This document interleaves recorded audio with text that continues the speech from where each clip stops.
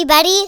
Today, my mommy is going to talk about Jimmy Carter. Thank you, Noah, for introducing Jimmy Carter, the 39th President of the United States. Jimmy Earl Carter Jr. was born in Georgia in 1924 and would become the only Georgian elected to the presidency. He was a very good student, becoming valedictorian of his high school class and finishing in the top 10% at the U.S. Naval Academy in Annapolis.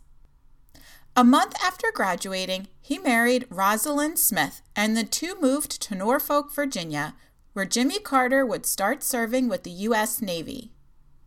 Jimmy's father passed away in 1953, and after his passing, Jimmy made a decision that shocked his Navy superiors and even his wife. He returned home to take over the family business of peanut farming. 10 years after leaving the Navy to run the peanut farm, Carter ran for a Senate seat in Georgia and lost a close election. He was able to prove that his opponent had committed voter fraud, which disqualified his opponent and it resulted in Carter winning a Senate seat. After 4 years as senator, Jimmy Carter ran for the office of governor of Georgia and lost. In his second attempt in 1970, he was able to win and serve a successful 4 years as governor of Georgia.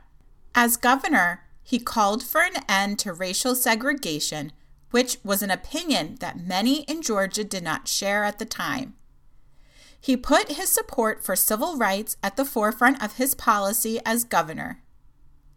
After 4 years as governor, Jimmy Carter decided to run for president, despite not being well known outside of the state of Georgia.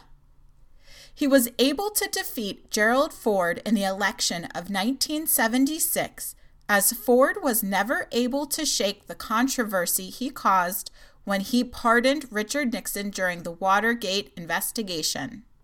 President Carter embraced his role as a president for the people, following the administrations of Nixon and Ford that left the American people feeling betrayed. He demonstrated his desire to represent the people when, on his inauguration day, he ended the tradition of the new president and first lady riding to the White House, and instead walked to the Capitol with his family and among the citizens to deliver his inaugural address. Thanks in large part to his support for civil rights as governor, Jimmy Carter received a large majority of African American votes in his run for president. As president, he continued his support for civil rights by promoting minorities to key positions. He recruited 2 African American women to positions in his cabinet and named Andrew Young, an African American man, the ambassador to the United Nations. Patricia Robert Harris became the first African American woman to serve in the cabinet in 1977, when President Carter appointed her Secretary of Housing and Development. President Carter had some significant foreign policy accomplishments.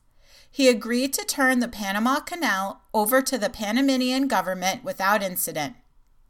His most significant achievement came in March of 1979, when the Camp David Accords were signed to bring peace to 2 rival countries, Egypt and Israel. His biggest failure was another foreign policy incident that occurred later that year. In November, he agreed to treat the Shah of Iran in a New York hospital. In response, 52 Americans were taken hostage in Tehran.